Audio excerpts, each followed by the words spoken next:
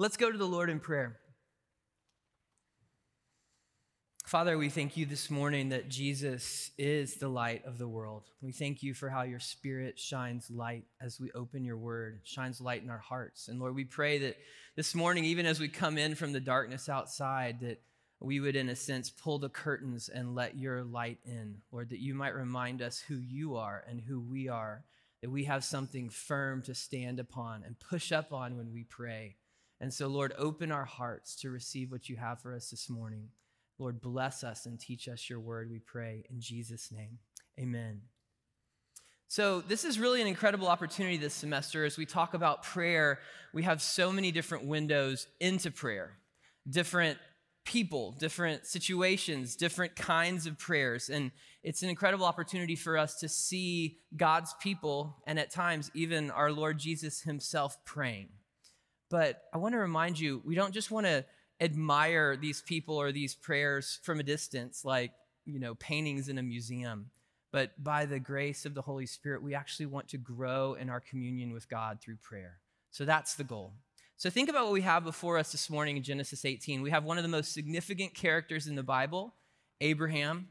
We have one of the most wicked places in the Bible, Sodom and Gomorrah. And therefore, we have one of the most interesting prayers in the Bible from thousands of years ago as Abraham prays for these cities. So take your handout or take your Bible. We're looking at Genesis 18, 16 through 33. Then the men set out from there, and they looked down toward Sodom, and Abraham went with them to set them on their way. The Lord said, "Shall I hide from Abraham what I'm about to do, seeing that Abraham shall surely become a great and mighty nation, and all the nations of the earth shall be blessed in him? For I've chosen him, that he may command his children and his household after him to keep the way of the Lord by doing righteousness and justice, so that the Lord may bring to Abraham what he has promised him."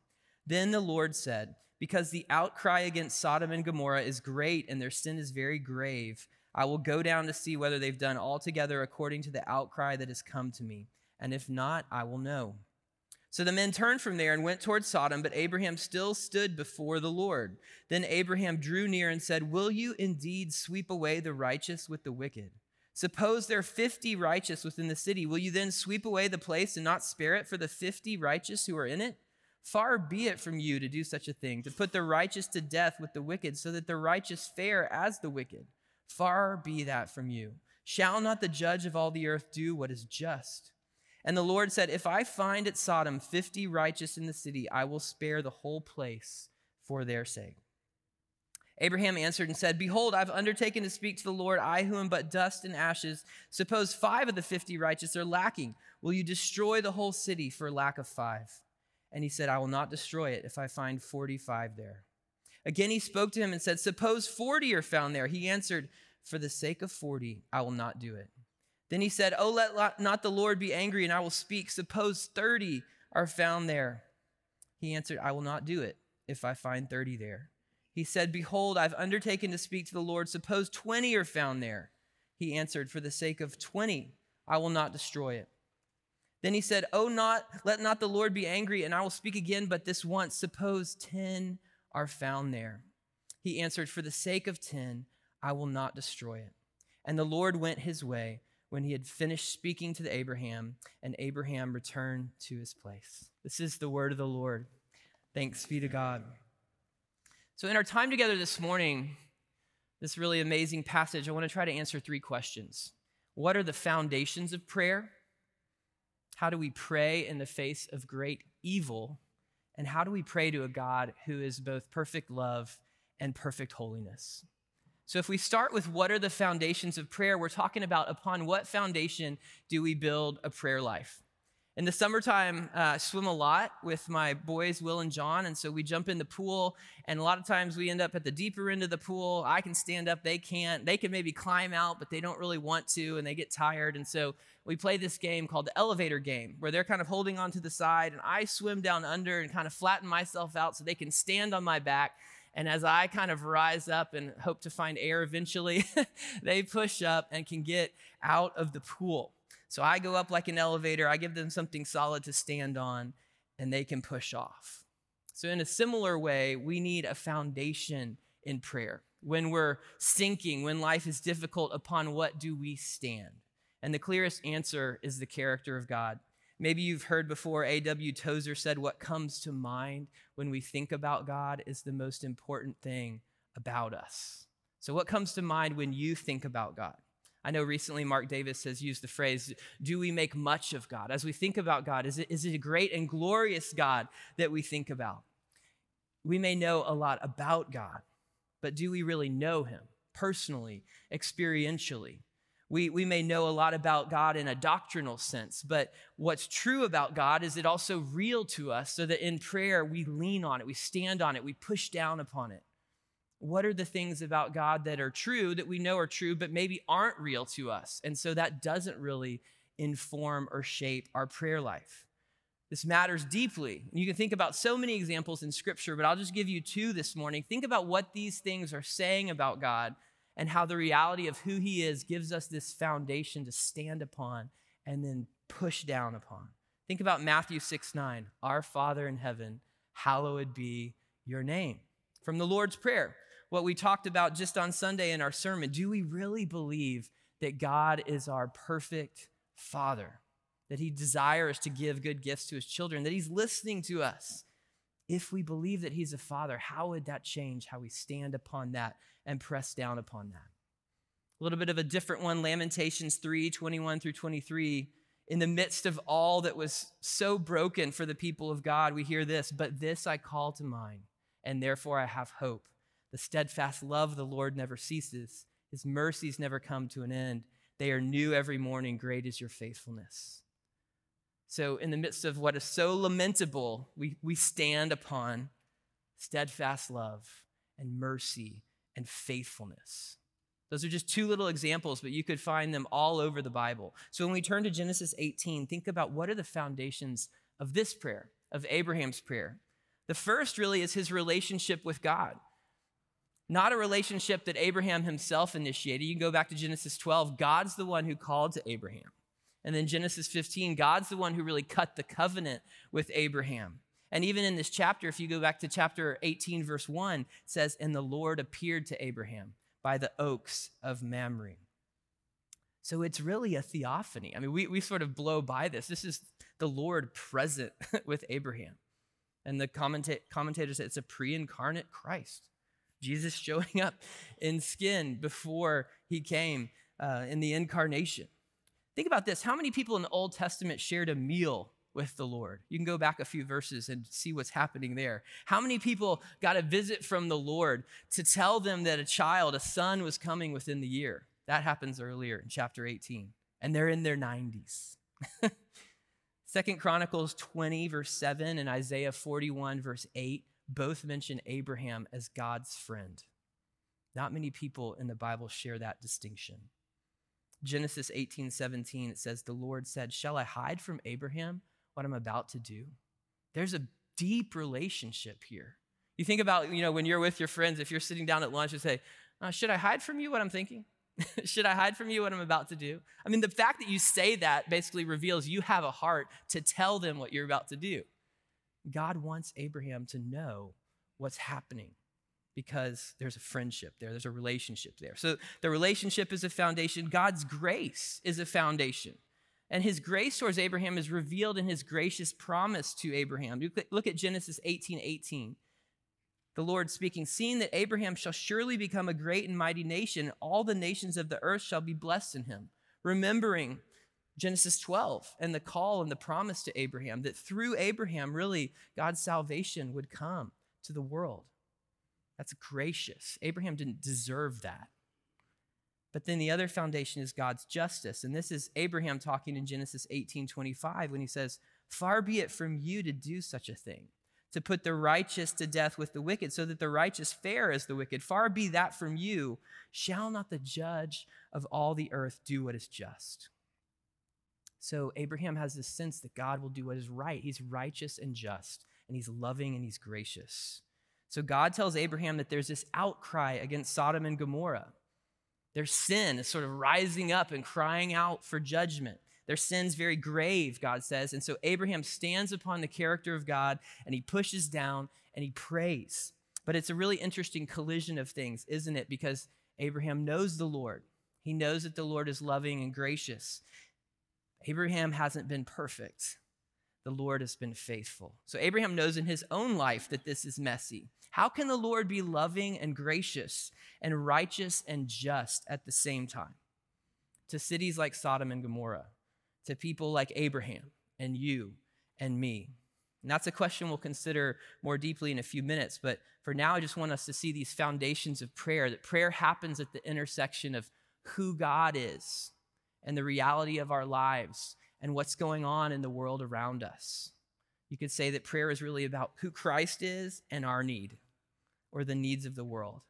So when we understand our helplessness, and then when we see that God loves us and desires to help, we pray. If you're in Christ, you're a son of Abraham. You're a child of God. You're a friend of God. You know his love and grace. You know his righteousness and justice too, and you can stand upon these things and you can press down upon them as you bring bold prayers to him, like Abraham. If we want to pray well, we need to know God. We need to know ourselves. We need to know the world around us. That's a firm foundation. So that's the first thing, foundation of prayer. But how do we pray in the face of great evil? So I want you to think about Sodom and Gomorrah. It's really not the focus today. We're focusing more on the prayer, but there was great evil in Sodom and Gomorrah. And think about how Abraham related to the evil in these cities. And I want you to think about Dallas. There's great evil in our city. How do you relate to the evil in this city? So 2 questions. The first is, do we recognize the evil around us? In Genesis 13:13, it says, now the men of Sodom were wicked, great sinners against the Lord. We see the depth of their evil in Genesis 19. You could read that later after this prayer, Genesis 19, what the men do with the visitors who come and what they desire to do. Abraham was aware of this evil, but what's interesting is it didn't stop him from praying for this place and its people.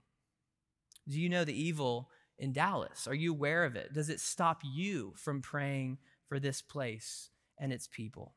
So that's a question. Do we recognize the evil around us? But then the other question is, do we recognize the evil inside us? And note that it's usually easy to see the evil around us and harder to see the evil in us. If you think about Jesus' story of the Pharisee and the tax collector in Luke 18:10-13, he says, 2 men went up into the temple to pray, one a Pharisee, the other a tax collector. The Pharisee, standing by himself, prayed thus, God, I thank you that I'm not like other men, extortioners, unjust, adulterers, or even like this tax collector. I fast twice a week, I give tithes of all that I get. But the tax collector, standing far off, would not even lift up his eyes to heaven, but beat his breast, saying, God, be merciful to me, a sinner. So the Pharisee, the religious guy, sees the evil around him, but not really inside him. It's pretty clear that the tax collector really sees the evil inside him as much as anything. So the Pharisee's proud, he's not humble. He's self-righteous, he's not actually righteous. His prayer is really a pat on his own back. He's not crying to God for mercy. He's not crying out to God for others. It's actually really interesting. The Pharisee doesn't ask for anything. He's good. Doesn't really need anything. So if we struggle to pray, just think maybe there's a chance there's a Pharisee inside here somewhere, that we've lost the wonder of his calling, his grace, his fellowship, even being invited into his mission. We're good. We don't need anything. And what happens to the world out there doesn't really matter to us. We tend to live like the bad people are out there. We need to avoid them. And if we pray, let's pray that God would get them. God would judge them. We think Sodom is out there, but there are so many passages in the Bible that remind us that the evil is really in here too. So let it sting a little bit, brothers. Left to ourselves, we're not better than Sodom and Gomorrah. And these are just 2 references to Sodom and Gomorrah in the Bible, but there's actually many more if you wanted to go do a search online. Isaiah 1 verse 9, if the Lord of hosts had not left us a few survivors, we should have been like Sodom and become like Gomorrah. Jesus himself in Matthew 10 verse 15, this is when he's sending his apostles out to go do ministry. And this is what he says to them about the towns that would reject their ministry.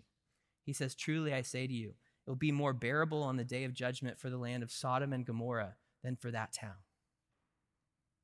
So what am I trying to drive home? If we really know ourselves, if we really know that we're sinners without hope, save in the sovereign mercy of God, which is what our members say every time they join, if we've really experienced the love and grace of God, we should relate to the evil around us in a different way.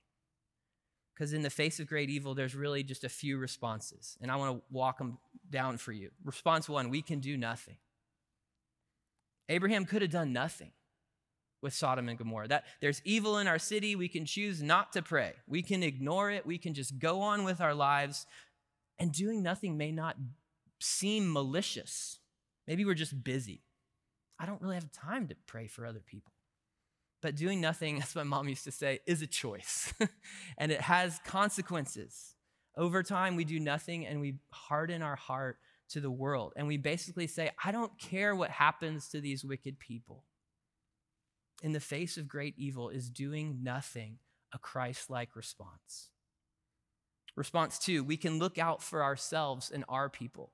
So Abraham could have just worried about himself and about his nephew Lot.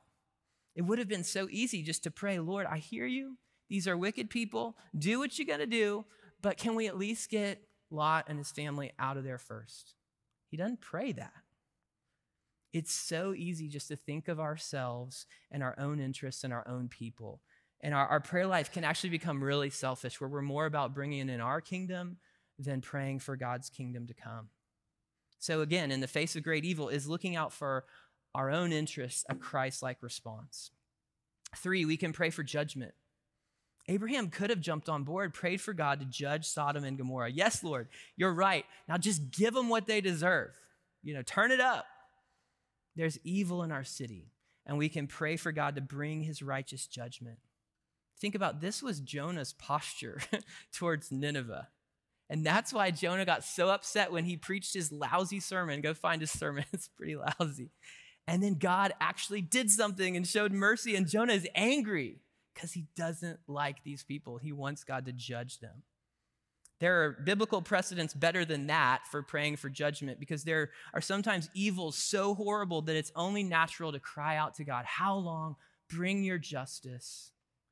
But whether it's people who look different or live different or believe differently or vote differently from us, in the face of great evil, is praying for judgment the most Christ-like response.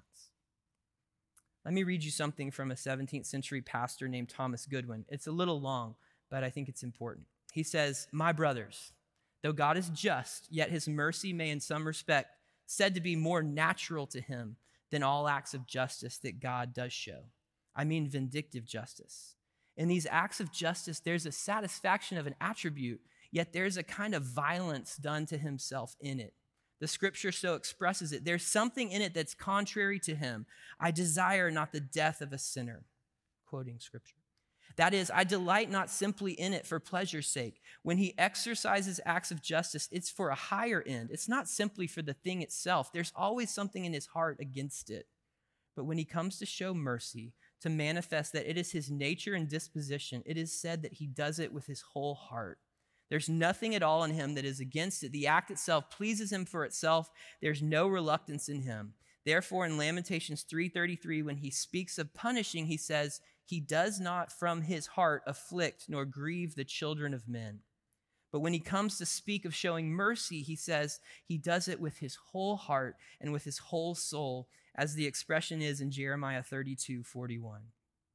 And therefore, acts of justice are called his strange work and his strange act in Isaiah 28:21. But when he comes to show mercy, he rejoices over them to do them good with his whole heart and with his whole soul. End quote. So if God delights to show mercy, but he must be provoked and he's slow to anger, how should we be in the face of great evil? Do we want to be quick to anger? Do we want to be quick to call out for wrath? Do we want people to go to hell? I mean, think about what you're saying. Do we forget that apart from Christ, we deserve the same sentence? And do we realize that Christ praying for us is actually more amazing than Abraham praying for Sodom? Let that sink in. Response 4, we can pray for the Lord to save the wicked. Like Abraham, we can lay ourselves out in prayer for the lost. Do we long for the Lord to save others as he saved us? This is the best, most Christ-like response. In the face of great evil, we can pray for the Lord to save people. So we get into Abraham's prayer and we see it's actually really fascinating. He doesn't do nothing. He doesn't just look out for himself or for Lot. He doesn't pray for judgment. He prays that the Lord would spare Sodom and Gomorrah.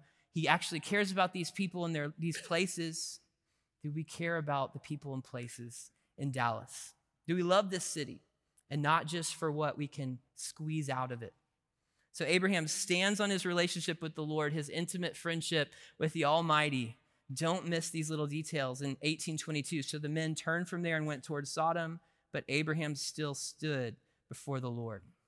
The two men mentioned here who go on are referred to as angels in Genesis 19:1. So we have a party of the Lord and two angels. The two angels go to investigate the wicked cities. The Lord stays behind with Abraham, and Abraham draws near, or you could say approaches the bench to the Lord and begins to wrestle him in prayer. Do you ever get alone with the Lord? Away from the people, away from your phone, and begin to talk with the Lord in prayer.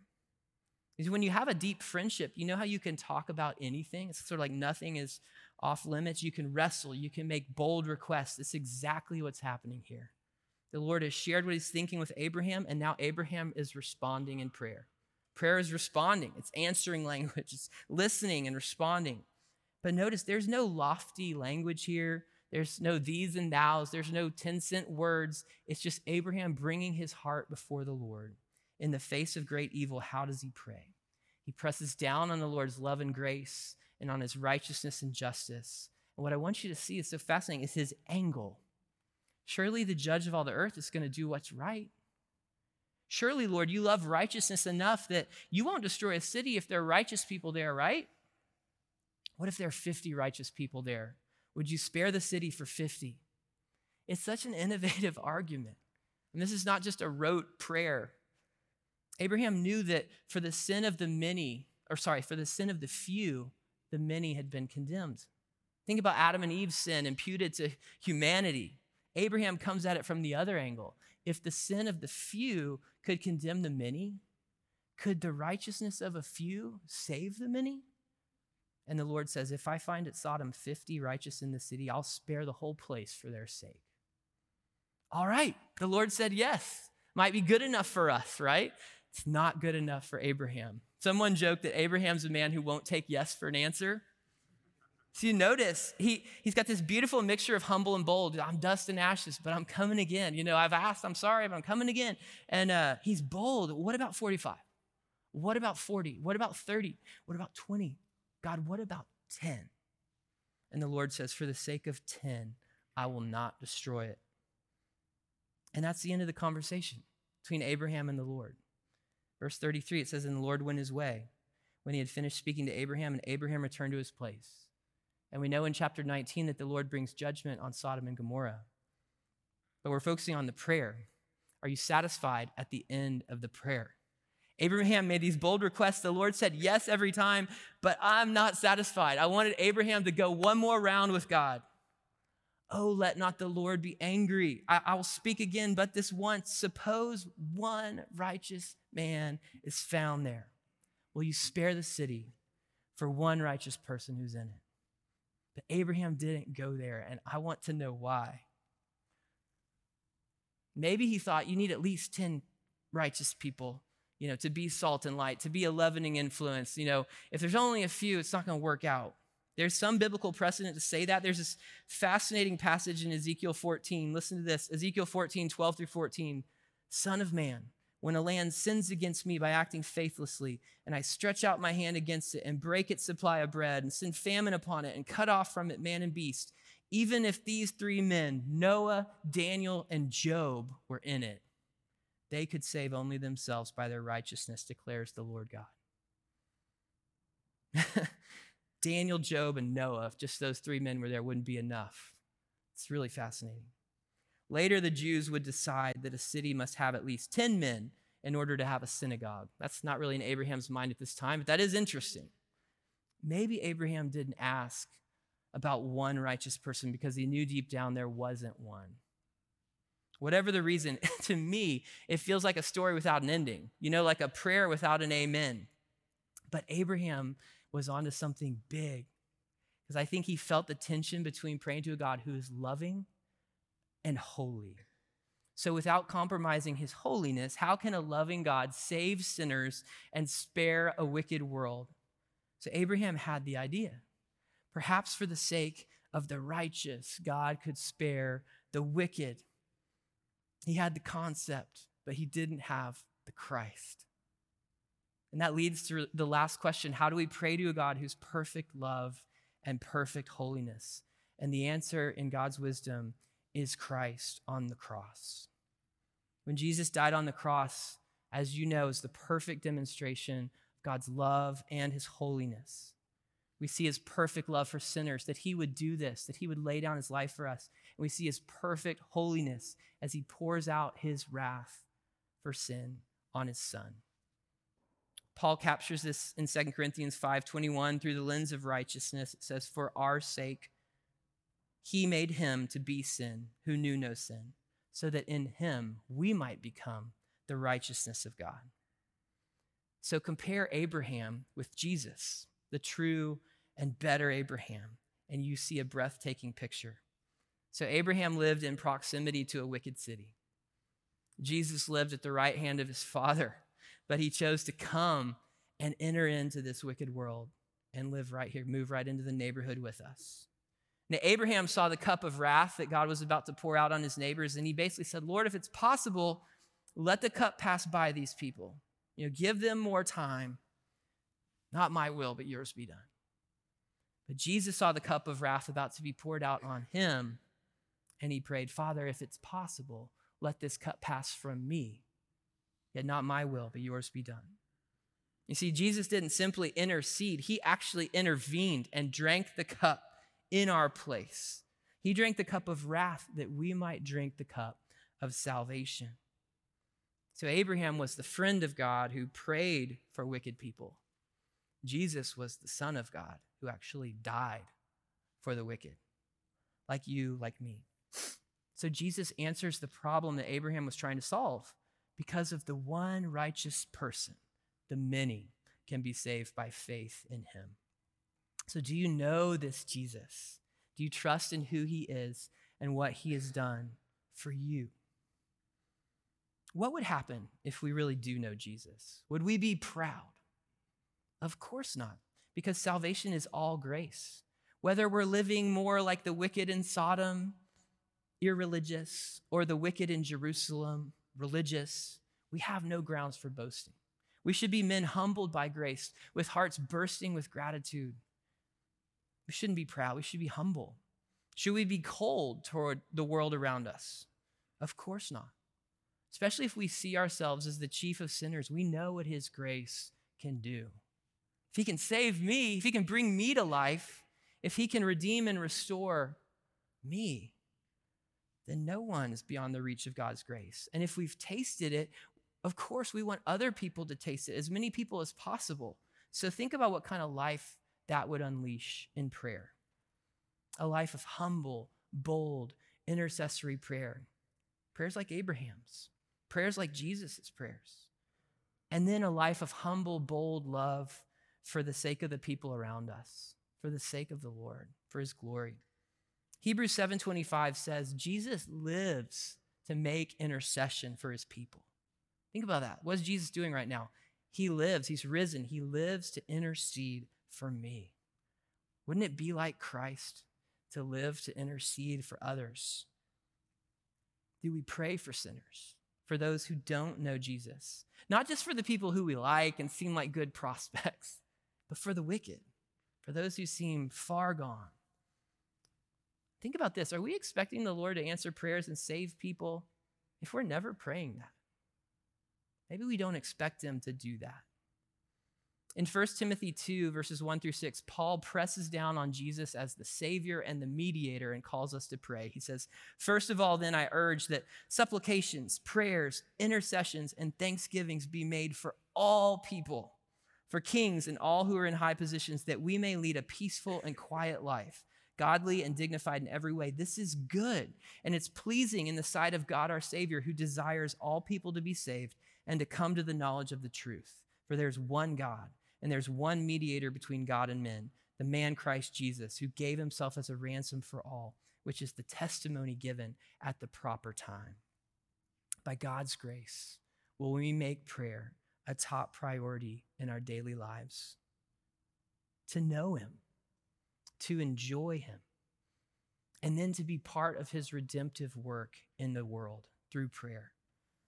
I just want to say as I close it, realize that prayer is a battleground for spiritual warfare. If you never think about that, why is it hard to pray?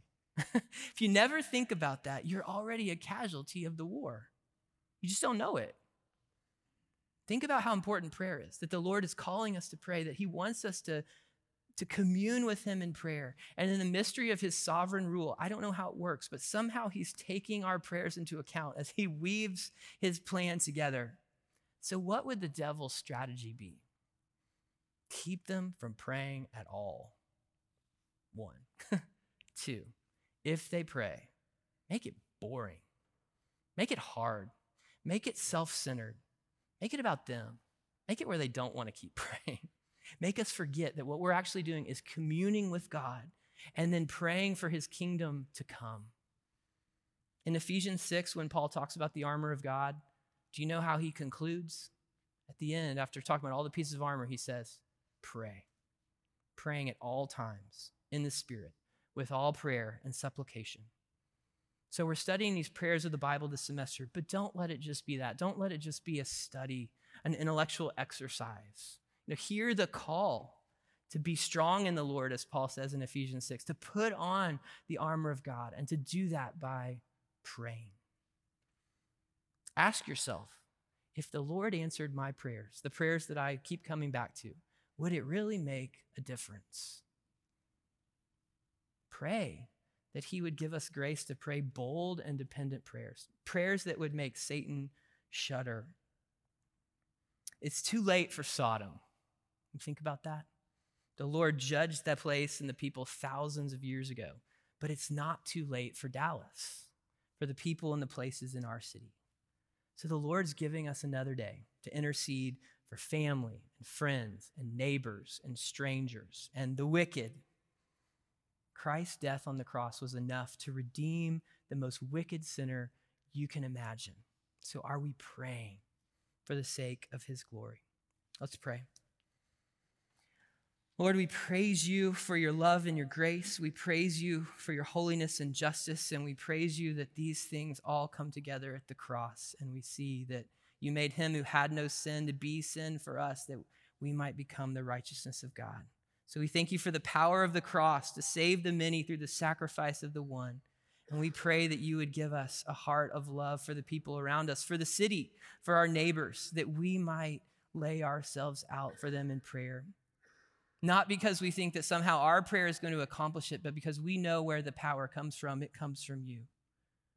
And so we pray that you would do a great work and that your kingdom would come. Lord, give us a humble boldness. Lord, remind us that like Abraham, we are your friends, and you've told us what you're doing, and you've invited us to come and join in the work through prayer. So bless these conversations, Lord. Teach us to pray, and go with us today as we abide in you. In Jesus' name we pray. Amen.